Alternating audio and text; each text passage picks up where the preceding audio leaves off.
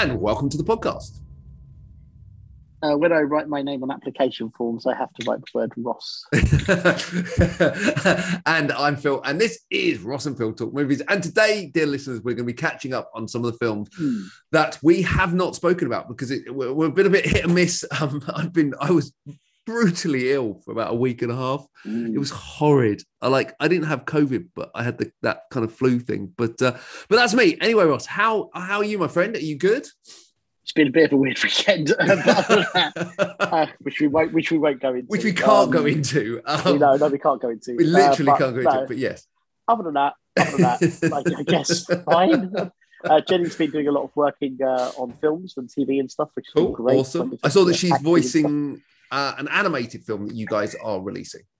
Yes, so for those who are interested, at the end of the month, we're releasing a film called Ricky Rhino, which is a family-friendly, it's a kiddie animation with a conservation message.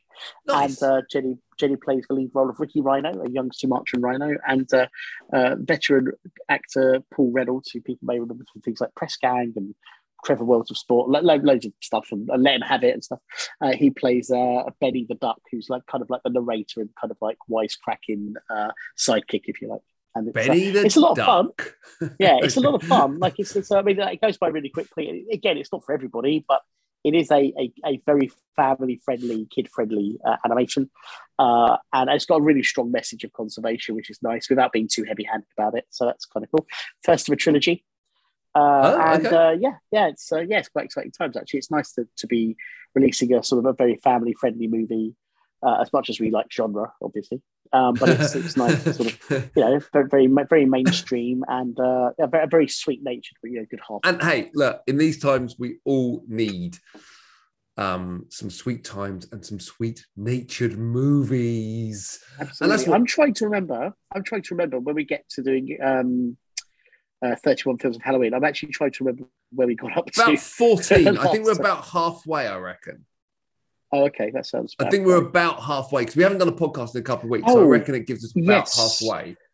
Yeah, actually, if I remember correctly, I think we got up to maybe Nightmare on Elm Street 2 or 3, something like that. I think that's exactly where we got up to. It was an Elm Street. Good. So let's excuse me, still got a bit of a residual cough. Let's kick off how we do every episode by talking about the last couple of films we saw. Old, new, whatever. Now, I'm going to assume you haven't seen the Eternals yet. Eternals. Is that actually out now? Yeah, it was out like Friday. Or Thursday, probably. Oh, wow. Marvel. I guess I'd better see it this week then. That's the enthusiasm that I love. So look, for my most recent film, and knowing you haven't seen it, I'm going to talk about Eternals. I'm going to talk about it in broad strokes, right? Mm-hmm. So the same week I watched Dune and I watched Eternals, and we'll talk about Dune because I know you've seen that. For sure. Absolutely. So Dune is a 2-hour, 40-minute film that felt to me like a 90-minute movie. I've never been so engaged in a film. Right? I would say, I don't know about 90 minutes, but it definitely didn't feel long, which was a really pleasing. It was pleasing. Whereas Eternals was an 2-hour, 40-minute movie. Did it feel eternal? Oh, at times it did. It did. Look, okay. So I'm trying to write my review on this as we speak, not literally as we speak. It paints on Marvel's biggest canvas, right, with Celestials and all of this jazz, right?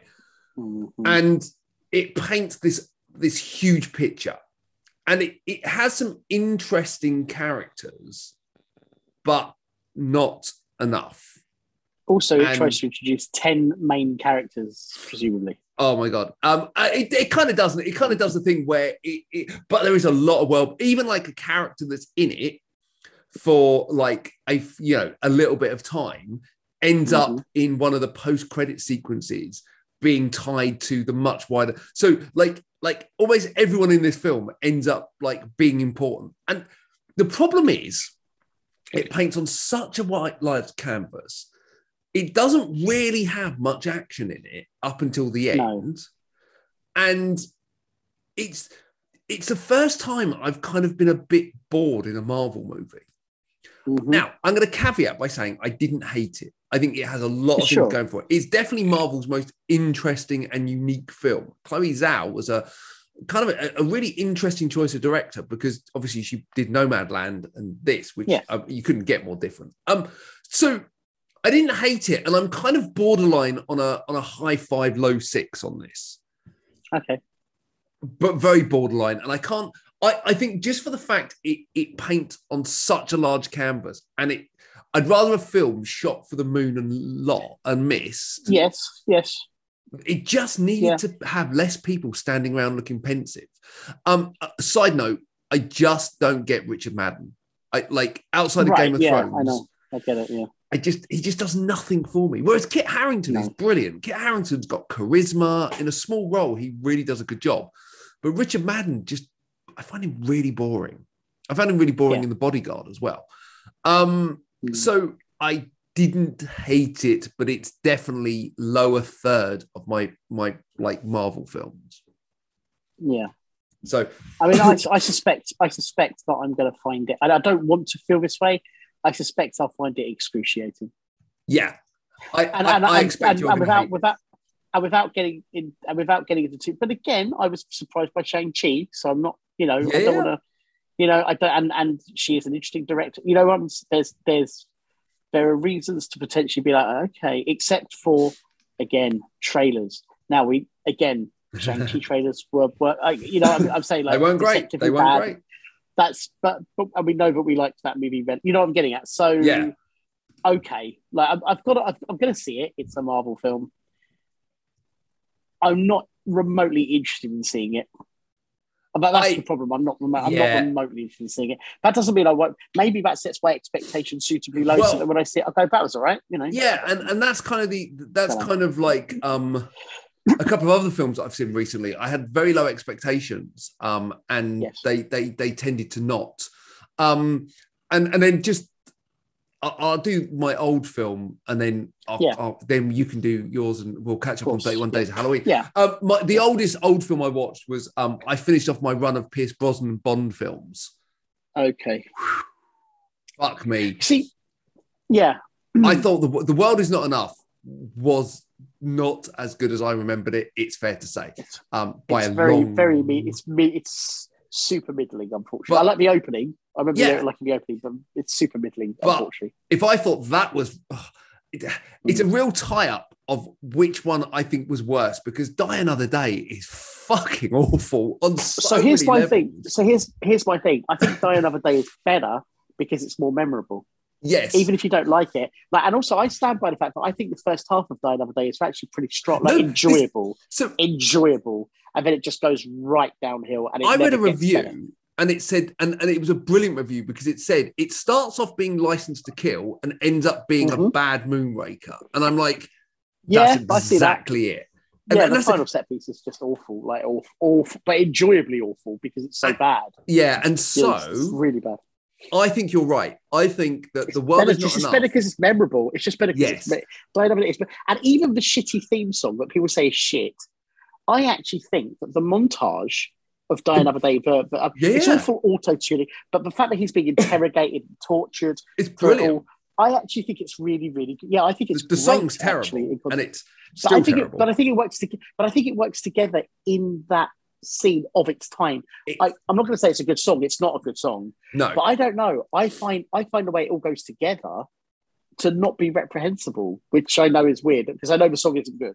I think the way that there's context to it though, and I like that. Yes, and I agree. I hate the song. It works better in the film. The title sequence is brilliant. That whole opening's brilliant. The whole it is fantastic. Bond going a bit like Pierce Brosnan becoming a bit more like Timothy Dalton. And it's like it's really interesting. And then you get to like the moment Toby Stephens is introduced. Admittedly, the fight is fun, but the moment Toby Stephens is introduced, the film takes such a dramatic downturn. It is fucking ridiculous how quick that film. It's embarrassing. And it just ends in, it's just, but like the moment I saw it, I just remembered your comment back from when we watched it many, many years ago. What? A Robocop outfit? A Robocop outfit, because it's absurd. He's like, It looks so clanky. Do you know what it reminds me a little bit of when you first see him in it? Is, do you remember Running Man when Jesse Ventura walks in? I'm not going to do it, goddammit. And it's wearing that awful clanky arm. Like it looks clanky and stupid and like not fit for purpose and like a joke. Like it looks so stupid. Yeah. That you just go, what were they thinking? The whole film. But then that makes it entertaining. No, it does. The whole film is just like from that Halle point Berry onwards. Is awful. Halle Berry is terrible in it. Do you remember that whole at the time? The spin-off, and you're like, why would you do that? Why? I remember watching it go, why would you give her a spin-off movie when she's terrible in it? Like she's not interesting. Rosamund Pike, however, how good is she in it? Yeah, I quite like her in it. Actually, she's great in it. Although weirdly, like at the end, she's on a plane that's commanding a laser from space with a bunch. But she has swords. But she's got swords in it. No, it's not even that, right? With a bunch of... She does. She does. She's got swords on that plane. But with a bunch of Korean diplomats, and she's wearing like leggings and this weird black strap top. She looks unbelievably gorgeous, but you can't help but think, if she walks onto the bridge with Matey Boy in his RoboCop outfit, a bunch of Korean soldiers... And she walks on in this kind of white and black kind of sportswear outfit. Like she just gone to like Pilates. You'd be like, I think you might have misread the room here a little bit, Rosamund. Yeah, where have you come from? Look, but also, just the same as again, there are swords on the plane. I know. Why are there swords on the plane? Why? I'm happy. But no, I know, but you just kind of go. I like the fact, you're right. I like the fact John Cleese is much better in this one than he was in the last one. He is. He's still crap. In fact, everyone, the one thing I'll say about it as well, and this is not really a reason to like the film, is it feels like everyone's in on the joke a little bit. No, you're right. It does. Absolutely. It does feel like everyone's a bit in on the joke. So I've decided that when me and Zoe have finished our run and we've done Daniel Craig, so to speak, we're going to do a Bond special, right? And we're going to do our favourite Bond theme, our least favourite, our favourite Bond, our least favourite, and we're just going to break it down and go down a load of categories. Exactly, right. So we're going to focus down deep and do a whole episode of Bond because I think now we've both rewatched them. There's so much to unpack. Ultimately, if Pierce Brosnan had like Daniel Craig films or Timothy Dalton films. Yeah, he would have had a spectacular run, but as it was, GoldenEye comes. That's what GoldenEye comes close to a Dalton film, in my opinion. It does, in my opinion. You could see Dalton in GoldenEye. Yeah, you could, and you could see. I could see Dalton in Casino Royale. I couldn't see Pierce Brosnan in Casino Royale. No, I mean, no, you're right. You're absolutely no, but you're right. I can see that too. So anyway, those are my two films. Ross, over to you, my friend. So ignoring Halloween, what have you got for me? What have you got for me? So the newest, I don't know which one I want to talk about. Okay, so old film. Fuck, it's two of both, and I don't care because they're so different. The most recent old film I saw was The Beverly Hillbillies from 1993. I was going to say, as you've had a bit of a week, I'll allow it this week. Beverly Hillbillies from 1993. I won't allow that. Which I'd never seen it. Do you know? It's a Penelope Spheris film. It's all right, actually. Well, this is the weird thing. Right, because Jenny came in about halfway through me watching it, and probably went, "What the fuck are you doing?" No, but no. She saw it when she was younger and loved it, and it really as a kid, sort of thing. Yeah, no, she really liked it, and I think if I'd seen it when it first came out, I would love it like I love things like Wayne's World to a degree. Yes, because they're doing the characters. Yeah, right? and it's like, do you remember when they did the Brady Bunch reboot? And that was like fantastic. Brady Bunch is much better, in my opinion, much better. But here's the thing. But here's the thing. I gave it 5 because roughly my category for 5 because a few things. First of all, like a 94-minute film, great, and Penelope Spheris. There's class in Penelope Spheris, right? Yeah. But secondly, the cast are all uniformly, including Rob Schneider, fantastic. Every single cast member is fantastic. They're all playing the roles incredibly well. Jim Varney as Jed Clampett. The fact they've got the original Buddy Epsom. As Barnaby Jones, which is really cute, as the character he played in this next TV show. That's really funny. Erica Eleniak, and Cloris Leachman as Grandma. I forgot Erica Eleniak's in it. Yeah, Lily Tomlin, Dabney Coleman. The cast are 100% full committed, giving great performances. but the problem is the humor is a mixture of pretty fucking sweet, like sweet-hearted, like sweet-natured, and like beyond cringe. And I hate using that word. And so it's a shame that I didn't watch it back in the day because I think I'd have more love for it. But I couldn't help just going, they're fucking great. The cast are fucking great all the way through it. You know what I'm getting at? They really, that's good to know. The cast, they sort of bring you through it. It's a really sweethearted family film. Anyway, so it's that. The only reason why I want to say a second one is because this week celebrated the 100th birthday of Charles Bronson. Motherfucking Charlie Bronson. He would have been 100 this week, right? What was it? Cancer that killed Bronson? I don't remember. I think it was just being Bronson. It may well have been cancer. I mean, he had a good run. He did not die young, you know. Let's have a quick look, actually. I know. I'm on it. He died. Okay, well, if you... Death, pneumonia, oh, right, pneumonia, and Alzheimer's. Because he was elderly. Yeah, because he was elderly. It cites respiratory failure. But as I recall, he had a good run. Yeah, he had a damn. I mean, he was, mate. And he finished his career doing a load of Cannon films as well, which is just exactly, and they're all amazing. They're all amazing. So, and speaking of which, in January, the Prince Charles Cinema is showing on the big screen Death Wish 3 from a 35mm print, booking tickets, and it's being introduced by Alex Winter. Oh, because Alex Winter is over in London for 3 days promoting loads of it. Like they're doing a Bill and Ted double bill. They're doing all sorts of stuff. Oh, mate. What day? That is essential. So January the 8th is Death Wish 3. So if you want to book your ticket, let me know. So it's for weekend. That's the last day. So the 2 days before that. The irony is, I'm actually in London that day seeing Mary Poppins, but I don't know if I'll be able to dump my family to not to come. We'll talk about it off air. Let's talk. Yeah.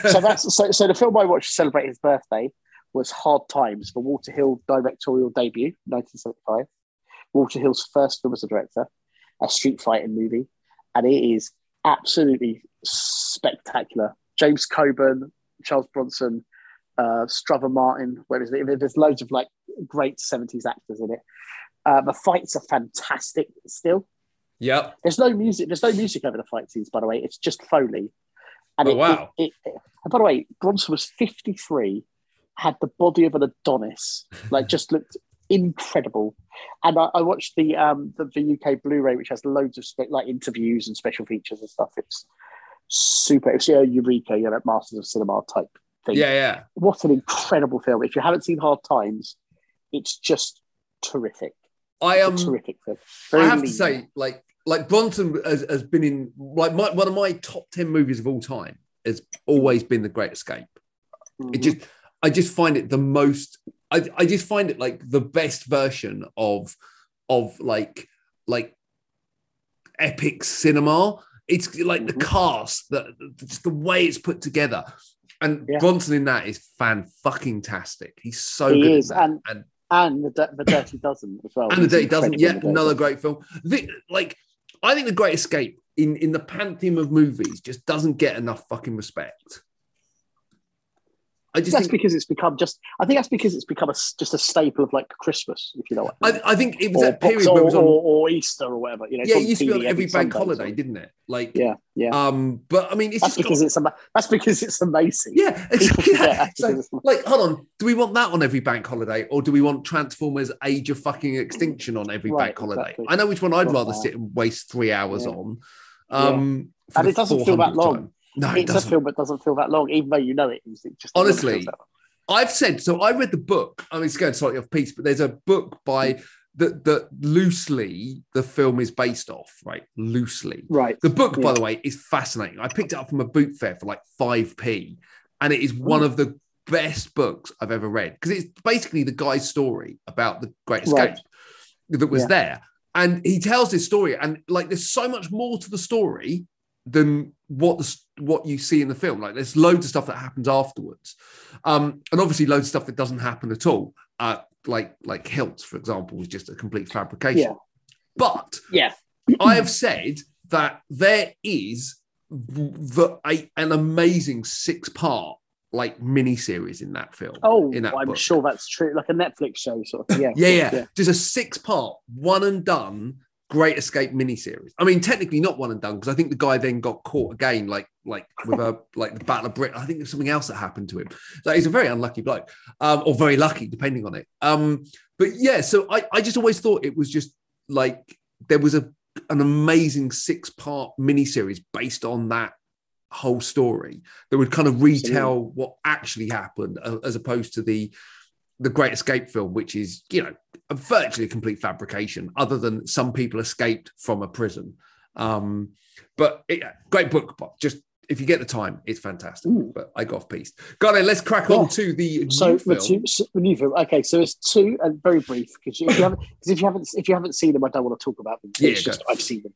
So Jim Cummings' new film, The Beta Test. The guy who did this for Wolf of Snow Hollow and Thunder Road. Oh, okay. Yeah. If you like him at all, it's an extraordinary film. He directed it. A vicious satire exposing Hollywood's creepy agents. I'm in on that. It is really, really good. Jenny likes it a lot as well. And I will say, you can't always follow everything that's going on. There's a sort of the way it's structured, but I don't mean that in a negative way. It's a genuinely engaging, tension-filled film. Like it's and very, very funny. Those moments in Wolf Hollow where like he'll burst, you know, the most kind of like unexpected left hand. There's similar, in no way the same, but just that sort of edit, that kind of crackling energy, and it's very, very interesting film and very, very, very good. Like I gave it an 8. It's a very I'm on good it. film. I'm going to because be you won't watching have that seen, bad boy. You haven't seen anything like it. Like you might be able to compare it to things like Swimming with Sharks a little bit. Whatever. There's a couple of films maybe, but it's a very it's fascinating. And his performance. And I will get to this when we talk about 31 films of Halloween, because whatever you think of Halloween Kills, Jim Cummings is fucking amazing in it. He's in the flashbacks as one of the cops. Yes, and he's fucking superb in it. Oh, so, we will definitely talk about that film. I have a very specific take on Halloween Kills, which I don't know. I don't know. I think there's almost a comparison with Dune somewhat, because it sort of depends on what they do in the next film, whether it will pay off. So I have an issue with this, right? And I knew we were going to talk about this. Yeah. Like, I don't think you can judge a film based on, like, it's almost like saying, listen, I'm with you. Yeah, no, I think you're right. You shouldn't have to worry about another film. I'm with you. A good film is a good film, and a bad film is Halloween Kills. I agree, but when we get to talk about like the Dune thing, if part 2 doesn't pay off, then part 1 is a lot of build up for nothing, and I really enjoyed it. So that's kind of what I'm getting at. Like I still like that film a lot. But if part 2 doesn't do what it's supposed to do, anyway, I'm just saying, and I think something can be said for Halloween Kills on that, but not in such a subtle's the wrong word. Like we'll talk about that one, Ross. We'll get to it. We'll get to it. So go on, the second new film. Yeah, and only because it's a much more well-known film is Last Night in Soho. Okay, yeah, cool. I've seen that. So let's talk about it. Oh, you have watched it. Okay. So just very quickly, so Jenny and I saw it together. We saw it at Pitch House Central, so it was wonderful to go back to Pitch House Central. The right place to be watching it, and it was incredible to, dare I say, recognise so much of Soho. Yes. Which is interesting. Although there did seem to be a weird tendency that they kept calling it North London. There was a whole North London, South London thing. That was a very funny joke. It was a funny joke, but you started to think, where do they think they are? Like, that's a bit weird, but it was a funny joke. Considering it's done by a Brit, he didn't seem to understand where London was. Well, yeah, I don't know. Weird. So there's a little bit of that. Now, here's the thing. Let's do really, really broad strokes. Visual style and soundtrack, incredible. Like just incredible. The music, just incredible. Oh, it's so good. Incredible. The thing that George Harrison covered, that I thought George Harrison wrote. It's going to take patience and time to do it. That song was absolutely incredible. Okay, so is that. I think it had an incredible first hour, and then I think the final act was actually terrible. Oh my God. Like terrible anime and a total mess. But the first hour was incredible. And I'm exactly the opposite to you. I actually got to the 30 minutes in and I was bored. I was actually bored until Anya Taylor-Joy turned up. By the way, Thomasin McKenzie, I'm sure she's in it from the beginning. Kind of, but when she kind of properly turns up. So Thomasin McKenzie, I like her. What's she feeling? Because I don't know. Fuck, I will look it up. Because I don't know. But she has been in a couple of films. I like her. Okay. I absolutely could not work out what her performance was in the first 40 minutes of this film. I could not work out if she was being badly directed or if it was just some very bad accent. But I'm just like, she's almost so meek and so mild. I wanted to grab her and go and shake her, which you should never do, people, and just go, for fuck's sake, how have you survived in life this far? So this was now, okay, you can sort of say that London is like the big grind. Like she's been very innocent and lived in like, you know, a red roof. And therefore she was London in is too much, which is I haven't seen and that. Jojo Rabbit. She's a girl in Jojo Rabbit in the loft. Yeah, I barely remember. But, Spoiler alert. Okay, fair enough. But not really. After a while, her accent became incredibly difficult to empathise with. I don't know. She just seemed so stupid at times. The police station bit, right? So it definitely went downhill from the police station.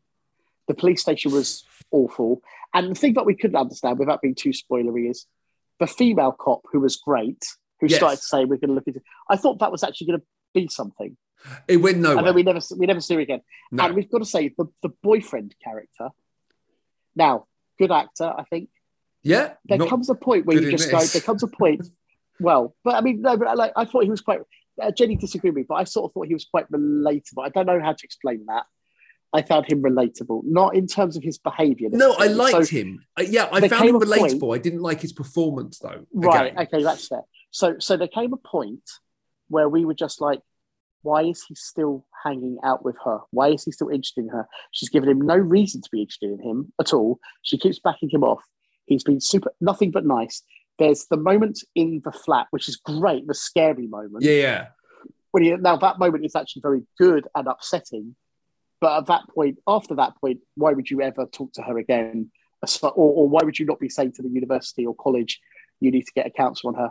And then there's the moment when he stops her doing that thing to Jocasta, the thing with the scissors. At which point, the college should either expel her or put her in for psychiatric counselling. Yes. He should absolutely have nothing to do with her again.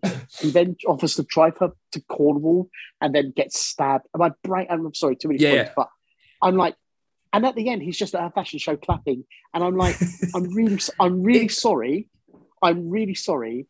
You need to do a bit of explaining. You need to have a scene with where the college goes, oh God, you've been under all this awful. You know what I mean? It feels like there's 20 minutes missing. Yeah, and it still feels too long. But weirdly, it just. So I was the opposite to you. What happens to the bully? What happens to the main bully at the end as well? Because I didn't see the main bully, the one who she nearly stabs. No, she disappears pretty much from that point onwards. What the fuck? What the fuck? It's a messy film. It's messy. It's really, the end is... But I thought the beginning was... I honestly thought the first hour, where you're kind of being drawn in and into these visions and all of that stuff. And by the way, Diana Rigg, incredible. Yes. Incredible. I'm willing to bet she gets nominated for posthumous BAFTAs and whatever. Oh my God, Diana Rigg was great. Just... And by the way, Jenny guessed the twist way before I did. Oh, I did. So usually I'm good at this. I didn't. Right? I suspected something, but I didn't guess she got it way before. Way before. I 100% are usually pretty good at spotting stuff. And I didn't until there was a reveal around Terence Stamp. Yeah, he was. Oh, by the way, he was incredible. He was great, right? Matt Smith was superb, but he just disappeared. Like, they just have him in little moments from about, 40 minutes in? What a big loss. He was so interesting. It's so and I thought Terence Stamp was going to be Matt Smith as well. Yeah. I did think that. Spoiler alert. That was quite clear. Yeah. No, but I thought he was. Yeah. It was very clear. So I like I said, I was quite bored by the first 30 minutes, but then as you got drawn more into Soho, drawn more into London, drawn more into what was going on, I got more and more engaged in the film, and it's like a roller coaster, right? If you start a roller coaster with the biggest part of the ride, the rest of it feels a bit boring and nothing ever will hit that. Because for me, I wasn't a great fan of Thomasin McKenzie at the beginning. I didn't particularly like her accent. I didn't particularly like how she was acting. After a while, So the It scene in the police softens. station, right? Right. Well, but here's the thing: the scene in the police station. Now, this probably was intentional, but she's so yokely. She's so like, but I'm just like, shut up. Yeah, is that no Like, one? you don't is understand. No You one don't is like understand how. that. You don't understand, and also you don't understand how insane you sound. I know. Like you don't. No one's and no one's kind of no one's referencing that. Like And I was just like, I they just found that literally should very have difficult. just committed her at that point. Or at least got an actual count, or at least literally said, "We're the wrong people to speak to, and we're just going to bring this woman in to talk to you for a while." It was just insane. It was just insane. But weirdly, as the film went on, I kind of liked her more and more and more. And then I was completely bowled over by her by the end. Probably from about the point where she does her hair. I started to really. I loved all that. I loved the transformational stuff. But for me, it was that last half. I don't know exactly. The police station onwards, I just had enough. I loved how, and I'm not a fan of kind of giallo horror films. I never really have been. No, I liked all that stuff. The stuff with that amazing shot with the knife going down, and you see her eyes. I thought that was incredible. Like the giallo visuals. Like so I think I've done the exact opposite to you. I didn't like the beginning. I loved how it ended. So I gave it a 7. I'm pretty happy with that because I think actually for me, I really enjoyed it and I really liked it by the end of it. And I think visually, I think I'm going to say this and I will get some stick of this. Visually, it's incredible, yeah. But I also think that Edgar Wright uses music better than any other director today. Well, him and Tarantino together. No, I think he uses it better than Tarantino. I think he even uses it better than Scorsese. I don't know. I'm not sure about that. Like, but he is very good. But you look at Baby Driver and you look at this, right? Look at how he interweaves. Oh, it's just the way he uses music is perfect. And I will say, regardless of my opinions of the final act, I just think once you get all that fire, that's kind of boring. Like all of that stuff is kind of boring to me. I found all that kind of boring. I should have been like scared for her. Do you know what I mean? But I just couldn't. And then the epilogue I just thought was so just absurd. Yeah, we knew you could make it. I thought it was going to be some weird hallucination. Spoilers. And silent. It doesn't matter. Yeah, no, you're completely right. But that would have been. But how good would that have been? That would have been good, but she's actually just a fucking Ross, crazy this person. is not the first time this year. You've come up with a better ending for a film. She should just be a crazy person. Yeah. I thought also the visions of the mum was going to come in somewhere, like the mum was going to have known it did nothing. Or something like it did nothing. Nothing. And that's what I mean. There were too many things that sort of did nothing. But here's the thing: regardless of what I'm saying, there's a lot to enjoy in the film. Yeah. A lot to enjoy. And I will see it again because I'm curious to see if things settle a bit more for me. And it's a cinema film through and through, right? It is a cinema film. Oh, seeing it in Picture House, seeing it in Soho. And Jenny was saying herself, the amount of stuff that she knows personally about Soho, like Good Street and blah, blah, blah. Yeah. Like, and she was in a little scene in it as well, which is another thing. But was she? Yeah, just in like one of the scenes at Good Street. Nothing. Cool. You wouldn't blink and miss, but but still great. Like still great. But like having that knowledge of the area, that's interesting. You know what I mean? Like that. It kind of makes you feel more. Makes you feel more drawn in. You know? Do you remember when you see stuff that was shot in Brighton, and we used to watch stuff shot, and you go, "Oh my god, I know that, right?" And I still go to Brighton. I still every time I walk past Quadrophenia Alley, I smile. Right, of course, every time. It makes you smile every time because it's a film I love. It's a moment, and there's a moment. Cool. Okay, well, look, let's go through 31 Days of Halloween. We'll go through it quickly, but there's obviously one thing we want to talk about it in a little bit more detail. Yeah, a little bit. Yeah. Okay, so if we're assuming it's from the 14th-ish, so I'm sure we talked about the two Nightmare on Elm Streets. Yep. But I think I said Halloween 2018, I think. Yes, we're Addams Family 2, the animated movie, really loved Yes, that. you talked about that, because you said you like that. No One Lives, which is incredible still, the Luke Evans film. Oh, yeah. Absolutely superb. The Fright Night remake, which is terrific still. Anthony Yelchin and David Tennant. Loved it. And Colin Farrell's very set. I don't know. So these ones I'm positive. Oh, Colin Farrell, I would. Yeah, brilliantly. So the ones I'm positive we haven't spoken about yet. Hold on, I don't think I've seen No One Lives. Really? You must. So I've just gone to IMDb, and I've not rated it on IMDb. Don't look at any reviews, and don't look at any because there's a few even like in the first 5-10 minutes to make you go, holy shit. I bet Genuinely 100% liked I'm it going to as well. watch it now and go, oh, I actually have seen it and I just forgot to rate it. It's excellent anyway. Like, it's excellent anyway. I It's will. really great.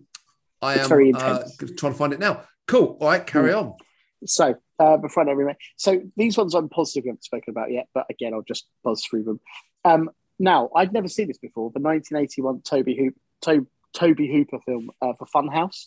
Oh, I've not seen that either. I don't think It's really great. It's because the Action Boys podcast did it for their Halloween stuff. Oh, okay. And it's much more creepy and interesting than you think it's going to be. It's just, a slasher film in a fun house, but there's a lot more going on in it. It's really interesting. I can't do clowns, mate. They fucking freak me. Well, there's no clowns in it. It's more monster stuff. It's interesting.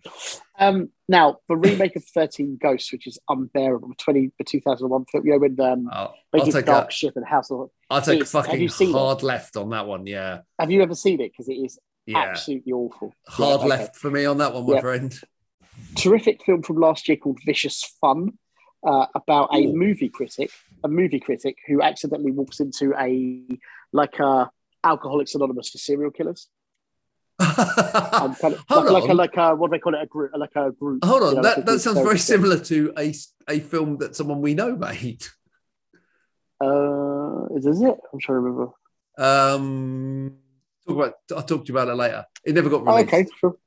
Oh, so wait, I think I know the thing you're talking about. Well, they also had a table, like a kitchen table, outside in a park or something. No, this is. Well, I don't know. I watched it too long ago. Anyway, okay, let's not get too inside baseball. It is a terrific film, really funny. It's got some David Ketchner. It's got some people you recognise in it. It's a really, really good movie. I'll give it a go. Really good movie. Then we did Tucker and Dale versus Evil because Jenny and I both love that movie. Wolf, which I still think is superb. The Jack Nicholson film. Superb. Yeah, I think it's superb. My only memory of that is when he pisses on the guy in the urinals. It's brilliant. James Spader, yeah. It's really, really great. It holds up incredibly well. Which is ironic because at the time it was shitted on from a great height, right? I don't understand that at all. I think it's true. Mike Nichols directed it. Superb. So the original, the 1991 Addams Family, which is incredible still, would not get made today. Then we have Halloween Kills. Let's skip back to that after I just do the last few. Yeah. So Halloween Kills. Then there was Come to Daddy, the Elijah Wood film from a year or so ago. Yeah. Really good, really upsetting film. Addams Family Values, still terrific. Right. Now, the last few are interesting. I'll do it in reverse order, weirdly. So the very last one I did was Books of Blood, which was a bit mediocre. Oh, the Clive Barker one. Yeah, it's a bit mediocre, but it wasn't bad. It's either on Amazon or Netflix. No, it's on Disney Plus. It's on Disney Plus. I don't understand how, like Clive Barker's work is very hard to adapt, but transgressive as hell. Yeah, but yet no one seems to do it well. Like, because this is the second Books of Blood movie, because there was another one that came out just after 10 Dead Men, because Doug was involved in it. Yes. And I vaguely remember thinking it was okay. It was very, very low budget, but I seem to recall it was quite effective in places. Yeah. I'll be honest. I love Clive Barker's stuff, but I'm so bored of seeing bad adaptations of it. So here's the thing. I think it's mediocre, but I will say the story in the middle, which had Anna Friel and someone else, was actually pretty effective, really effective, in fact. It's kind of... And by the way, I wouldn't say don't watch it, but it will leave you... It is lacking, unfortunately. But the middle story feels like almost like an episode of Creep Show, Clive Barker style. Right. What a better way of saying it. It does it. I think it tells it really, really well, and it's creepy and stuff. Okay. And the rest of the film is fine. It's just not. It just doesn't have those highs. Now, going backwards. So, the second to last film, and I know that this film isn't a good film, but I love it. It's Valentine, the David Boreanaz film. Oh, okay, yeah. I really love it because I really love the ending. I think the ending is terrific, and the cast is good. But it is obviously a fairly tame slasher movie, right? Yeah. But I think that's why I like it. Is anyone can watch it. You know what I mean? You could watch. It's like a PG-13 type horror, isn't it? It's like it's a little bit more than that. It's a 15. I think it's a 15, but it is relatively tame and it is kind of bitchy and silly. Yeah. But it's perfectly watchable. Boreanaz is really good at it. pardon me, and the misdirect at the end, I really think it's got a great ending. And so the third to last film, the reason I've done this is just it's such a strange film. It's called Uninvited from 1988, and I'd never heard of it before. I watched it for the How Did This Get Made podcast, just because, and again, I tried to make the 31 films of Halloween, like try and watch things you haven't seen before. Well, do that as well as watching franchises and stuff. It's a 1988 film starring George Kennedy and Alex Cord, who was in Airwolf. I think I've seen this many years ago. Have you? Yeah, I'm pretty sure I've seen, because this is peak. This is peak. Cat. Yeah, this is peak Phil watching horror films. Right. Where I used to get the fucking the most shittiest horror films in the world. And I used to love, and then occasionally you find an absolute gem like Ticks, right? Which I still think to this day is fucking phenomenal. Is Seth Green in that? I feel like Seth Green is in it as a kid or something. Don't know. Ticks. But then every so often you come across something like the Uninvited, and you're just like, what the actual fuck? It's absolutely insane. It's about a cat that escapes from a laboratory. It's like a mutant cat, and it somehow gets its way onto a boat, basically by some people going onto the boat, like some teenagers. Yeah, of course. The story around it is insane. The story about this boat is so funny. I can't. But this mutated cat then kills people on the boat by fighting them and eating them. And it's a cat. It's a normal cat. But then the cat's mouth opens and another cat comes out of it that's all fucked up. And that's the cat that kills them. I can't believe I'm saying it out loud. And it is absolutely amazing. But by the way, the company that made it was called Amazing Pictures. So the very first thing that it says, oh my God, an Amazing Pictures presentation. Like, whoa. That's a bar. That's a bar, isn't it? That's a bar. It's unbelievable. Anyway, it is. If you haven't seen it, it is absolutely amazing because you just won't believe. You just won't. A puppeteer with a cat on its hand. It's like genius. Savaging people. It's amazing. So we have about kind of 7 or 8 minutes left of this episode, and we have to cover off June, Halloween Kills, and Venom. Yeah. So let's just quickly do that. Let's just quickly do Venom, Let There Be Carnage. You spoke about it last time, so we don't need to go into too much detail. I really enjoyed it. I didn't enjoy it as much as you. I'm glad you did. But it's super stripped down. It's like fucking so lean. It is ridiculously lean. There's 8 characters in it. Yeah, and it's you don't notice that. There's 8 characters in it. No, and it's fun. It is fun. I think the CGI is really bargain basement in it. Weirdly, but I think it's better for the first. It's better for the first one though. But I did like the ending though, the post credit though, which I think sets up some very interesting conversations. Yes, that was amazing. That was extraordinary. The whole audience reacted really well to that. Yeah, so it's good. It was really really good. I didn't like as much as you, but I did like it. So let's get on to Halloween Kills quickly. Yes, I gave this a generous 5 out of 10. And the reason it's not 4 out of 10, which is kind of where it should be, maybe even a 3 out of 10, because the film itself is trash. It is terrible. However, it's got some awesome kills in it, and it really is quite bloody. And for that, being that is the raison d'etre of horror films, of slasher horror films, I'm kind of okay with that. So I gave it a 5. It's probably a 4, maybe a 3, because it is. I don't think it's that bad. I don't think it's that bad. I think so bad, but I didn't love. I don't think the reboot so. Either. I don't know, but I really like the reboot. But here's the thing: there's a few things. I'll just make some comments. There's an issue with the fact of how little Jamie Lee Curtis is in the film, and what she does when she's in it. But or doesn't do. People forget that Halloween 2, she spends 80 minutes of that film in a coma. She's hardly in Halloween. People forget that in Halloween 2, she's hardly in it until the end. And when you do see her, she's basically asleep. I'm not saying that makes this good. I'm just saying that Halloween 2 is a great movie. Halloween 2 is good. Halloween 2 is really good. So there's that. I'm just saying that. And when she finally gets active in Halloween Kills, which is really in the end, and this is where I'm getting to. And again, I appreciate this shouldn't be how we judge the second movie, but let's see where we go in the third film because it's kind of setting it up for that final. I can't. To me, Halloween Kills is like the Empire Strikes Back of Star Wars at the moment. But the difference is Empire Strikes Back is a phenomenal movie. No, but there's some other stuff to consider here. The cast are really, really good. The flashbacks were excellent for 70s, for inclusion of Donald Pleasance. Yeah, that was good. Very, very that clever. Worked. Very, very clever. The music is incredible. The score, the visuals, all that stuff. The kills are fantastic. Here's some other things to value highly in the film. I think Anthony Michael Hall was fantastic in it. Really great. One of the things I loved about it was, and it's took me a while, this kind of came to me almost later.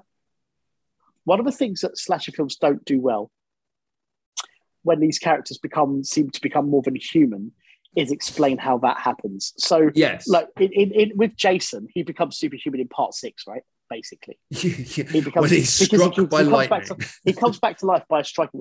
But what I'm saying is that's not a good explanation. But we just take it as read. And remember, that was the first one I ever saw. Yeah. So I just thought, all right.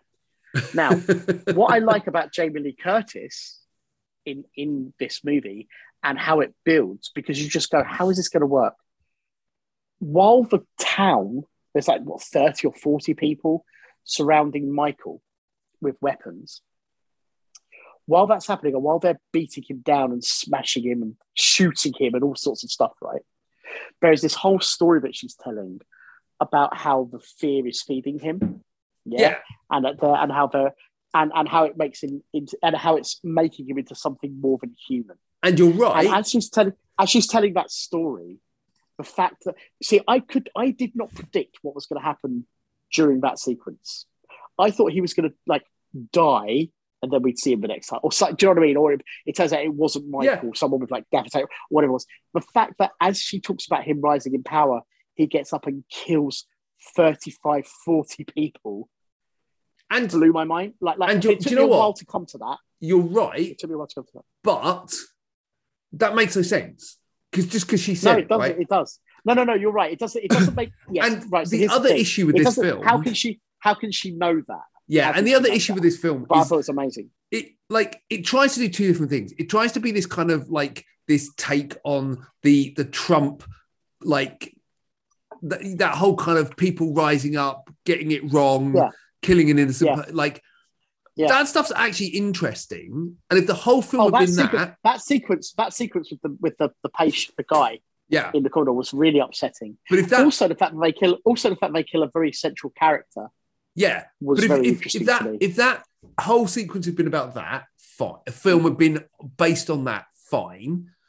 But weirdly, like all Michael does is he just walks basically in a straight line to go back to his house, but doesn't really, but kind of stops to kill people on the way, but doesn't really. The whole film makes no sense. There's no narrative. I didn't have a problem. I didn't. No, I don't think that's true. No, I don't think everything that's true. outside of the kills is really boring. It does. No, I don't think the first film I don't was think so interesting. The karaoke night was real. I just thought all of it was good. Also, the kill on the boyfriend was incredible. Like I said, the kills really can't upsetting. fault them. Can't fault the kills. Brilliant. Everything else, it is an absolute trash of a movie that really is worse than probably. I don't think it's trash. I don't think it's trash. It's Halloween. It's Rob Zombie's Halloween 2 to me, where it just makes no sense. It's not interesting, but it has a few nice kills. I don't think that's true. But like I say, I have to caveat what I'm saying a little bit with, and like I say, you're right. It shouldn't rely on this.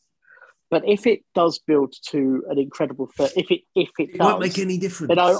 Then it will somewhat, because I feel I'll be a bit vindicated in thinking that. And also, the moment they announced it was a trilogy, the middle movie made no sense. No one cares. Somebody doesn't make sense. How does it go? But you don't care because nothing significant will happen in that second movie. You know Jamie Lee Curtis is going to survive to the last one. You know, because it's right. Well. I mean, you say. I mean, yes, you know, right. Michael. In hindsight, you say that Michael has to. Yeah. So, you just knew she would. So how about this, right? How about Michael Myers dies in number 1 and actually dies, but then her or her kid or someone else for some reason takes on the mantle of Michael because of the psychological damage. That's something that could happen still. But it won't. So I don't because know. Number 3 will just be let's chase down the guy who's walking in a straight line to kill people. I don't know. I don't think it can. Well, I've been listen, watching slasher films. If it is that, then yes, there's a problem. But I don't think the second film was just that. I think it was. I think the problem is it is a bridging film. I think that is a problem. I'm not going to lie. I think that is a problem. But the more I think about it, the more I think that again, if it works in the third film, it's worth it. But I relate this a little bit to Dune, because if Dune 2 is more set up, there's trouble. So right, because now I really liked Dune, but that could be really problematic. Would the outcome of the Two Towers made the Fellowship of the Ring better or worse? And I don't think it makes any difference at all. No, I think it does make it better, because Fellowship of the Ring is an awful lot. I remember coming out of that film the first time going, "What the fuck?" Except for the final little fight with Boromir. You're not a fan of this type of cinema, though. You're not a sci-fi. What do you mean this? No, that's not true. That's got nothing to do with it. No, but it has. Like I literally came out of Fellowship of the Ring, and I was like, that was an amazing movie. It doesn't matter that it ends, because Dune starts off saying part 1. Okay, I know what I'm getting, right? I know that this is going to stop at some point. But Fellowship of the Ring, we know Lord of the Rings was going to do no, but exactly. You judge it on its own. You judge the film on its own merit. And if Two Towers has been shit, all 3 Hobbit movies were bad, right? Yes. I don't. If the second one had been a good film, it wouldn't have made the first one any better. The third one had been a good film, it wouldn't have made the other 2 any better. But they're all 3 films are being made by the same person, so who would have, you know what I mean? You kind of go, it's probably all going to be roughly the same. Like all 3 Lord of the Rings films, barring the end of the third film sort of thing, are all really great. So anyway, in hindsight. That's kind of in hindsight. Yeah, we don't have a huge amount of time to talk about it, but I'm going to come out and just say straight out there, I think Dune's going to be my film of the year this year, because I've not seen anything this year. I've said this before. I've been quite disappointed in the cinema this year. It's been all very, it's okay. Like Suicide Squad was good. Sure, Nobody was a great film, but in any other year, it wouldn't have made my top 3. I don't think. I think Nobody would be certainly my top 5. Yeah. At the moment. So Dune, hands down, is something that I've not seen in cinema or felt in cinema for forever, really. Certainly not the Star Wars films that came out and the sequels. Of course. Probably not since, I don't know, probably not since Lord of the Rings, right? Where I saw a film that fundamentally so successfully created its own universe, had interesting characters, was stunning to look at. Absolutely, the production design and stunning. It is stunning. I will say, and not to sound trivial, the word brown comes to mind. But they're on a sand planet, dude. No, I know, but still, 2 hours and 45 minutes of brown isn't fun. But it was beautiful. Yeah, but look, it was beautifully made. Like the effects, it's all beautifully done. Everything, the sandworms were it felt big, and it felt big, and it felt imposed. The scale. Oh my god! It felt like music was amazing. Score was amazing. Score for a Hans Zimmer score. Fuck me. Yeah, I know. It didn't feel like a Hans Zimmer. Yeah. First time Hans Zimmer's managed to make a film. It's good. And everything, the cast. I've not been a fan of Timothée Chalamet ever. He's great in this.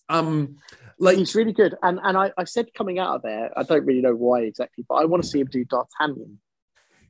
I want to see him do a Musketeers film. Yeah, I think he'd be great. I think he'd be a great D'Artagnan, or maybe an Aramis. But it also gives me hope for. He's very good. He's very good. It also gives me hope for the Willy Wonka film, because I'm like, I get it now. He can actually perform. I thought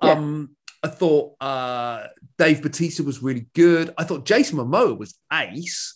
It freaked me out when he shaved his beard off, though, because I think it's the first time I've seen him out. The Momoa thing was interesting for me, because I don't know ace is the right word. I really liked him in it. I really liked him in it. That's kind of, and I loved his final sacrifice scene. That was really good. And Stellan Skarsgård was amazing in it. Yeah. In fact, everyone, Oscar Isaac's particularly. I mean, Oscar Isaac is great. There were two things. There were 2 things that I have to kind of slightly go. 2 things. Zendaya. Is she 40? Does it matter? I don't know what she is. It does matter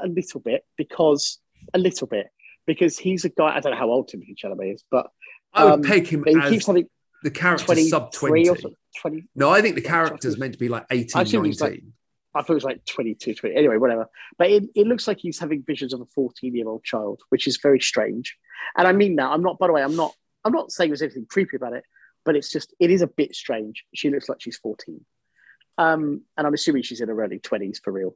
I'm assuming. So it's just something a bit Paul Atreides is 15 in the book. So actually, but he doesn't look. But he doesn't. But he doesn't. But so like you can't call him 15. No, so you could probably get away with 18, and I'd probably say that she would play a young 18. So I don't think it's that bad. She looks like she's 14. She does not look like anyway. Look, that's a thing. It's just about they kept just flashing these visions of her, which I sort of eventually got a bit bored of. But that's one thing. But for Rebecca Hall wanting to fuck her son and stuff is a bit weird. I didn't get that. Come off it. There's no way you didn't get that. I did not get that. The scene where they're undressing next to each other, you didn't get that? No. Don't do me a favour. Come off it. Honestly, Come off it. It was absurd. There are too many fuck behind. There's no way you didn't see that. There's no way you didn't see that. This is really it happens awkward. all the way, almost all the way through the movie. It's very uncomfortable. It's very uncomfortable. But I still think films it. I didn't get that at all. Neither of those things take away from the fact that this was. No, but it's a great movie. It's a great movie. This is the most interesting and unique film that has come out this year. It is genuinely certainly one of them. I would watch Beta Test. But in terms of kind of like, big blockbuster films. Yeah, of course. Nothing like this. Nothing like this. And this has to be seen at the cinema, right? Don't absolutely HBO Max. Yeah, you must see it at cinema. It's huge. The scale of it is huge. Yeah, and it literally is huge. It is massive. And in fact, if anything, go and see it on the biggest screen in the world. Because it's like you can't see this on a too big a screen. It's phenomenal. No, I absolutely adored this film. And the more I think about it, the more I'm just like, oh my God. And I thought considering it had to end mid-story. It ended well. And I actually looked at my watch and I was like, fuck, it's only 90 minutes. I've got to say, I think the way it cut off was quite abrupt. But fine. It's not abrupt than the end of Fellowship of the Ring when it just kind of stops and they're like, let's just carry on walking. And you're like, okay. I'm not sure about that. I think both was good. Listen, it's a minor quip. I'm not like going, that was terrible. I feel like it was a bit of an abrupt ending. June, they're just sort of like, But I still liked the it. film I needed this year. Fair enough. Yeah, and I liked it a lot. My quibbles are very minor. They're not like it's fucked up. Like nothing I'm saying reduced the film in score, like for my score. Yeah. Well, look, Ross, where can people find out more about you? So it's at Ross Boyask on all the social things. Please follow at Evo Films UK for following Evolutionary Films. We're going to be doing a panel at the MCM Expo in Birmingham next Saturday, somewhere in the afternoon, I believe, to promote two of our movies. Very excited. And then also please follow at Vengeance Film UK to follow the exploits of the action adventure franchise that I write and direct. And www.filmsquickreview.co.uk for the blog that goes along with the podcast. Look at us, follow us on social media at Phil Quick Review, so no S on that. And rate, subscribe wherever you get your podcasts. Thanks for listening. We will be back at some point to carry on. And soon we'll be doing our Bond special. Expect us shitting on Spectre quite a bit. Nothing new there. Ross, thanks for joining me, my friend. As always, speak to you soon. Take care. Bye. Bye. Bye. Cheerio, tatty bye. Cheerio, tatty bye. Tatty bye, cheerio.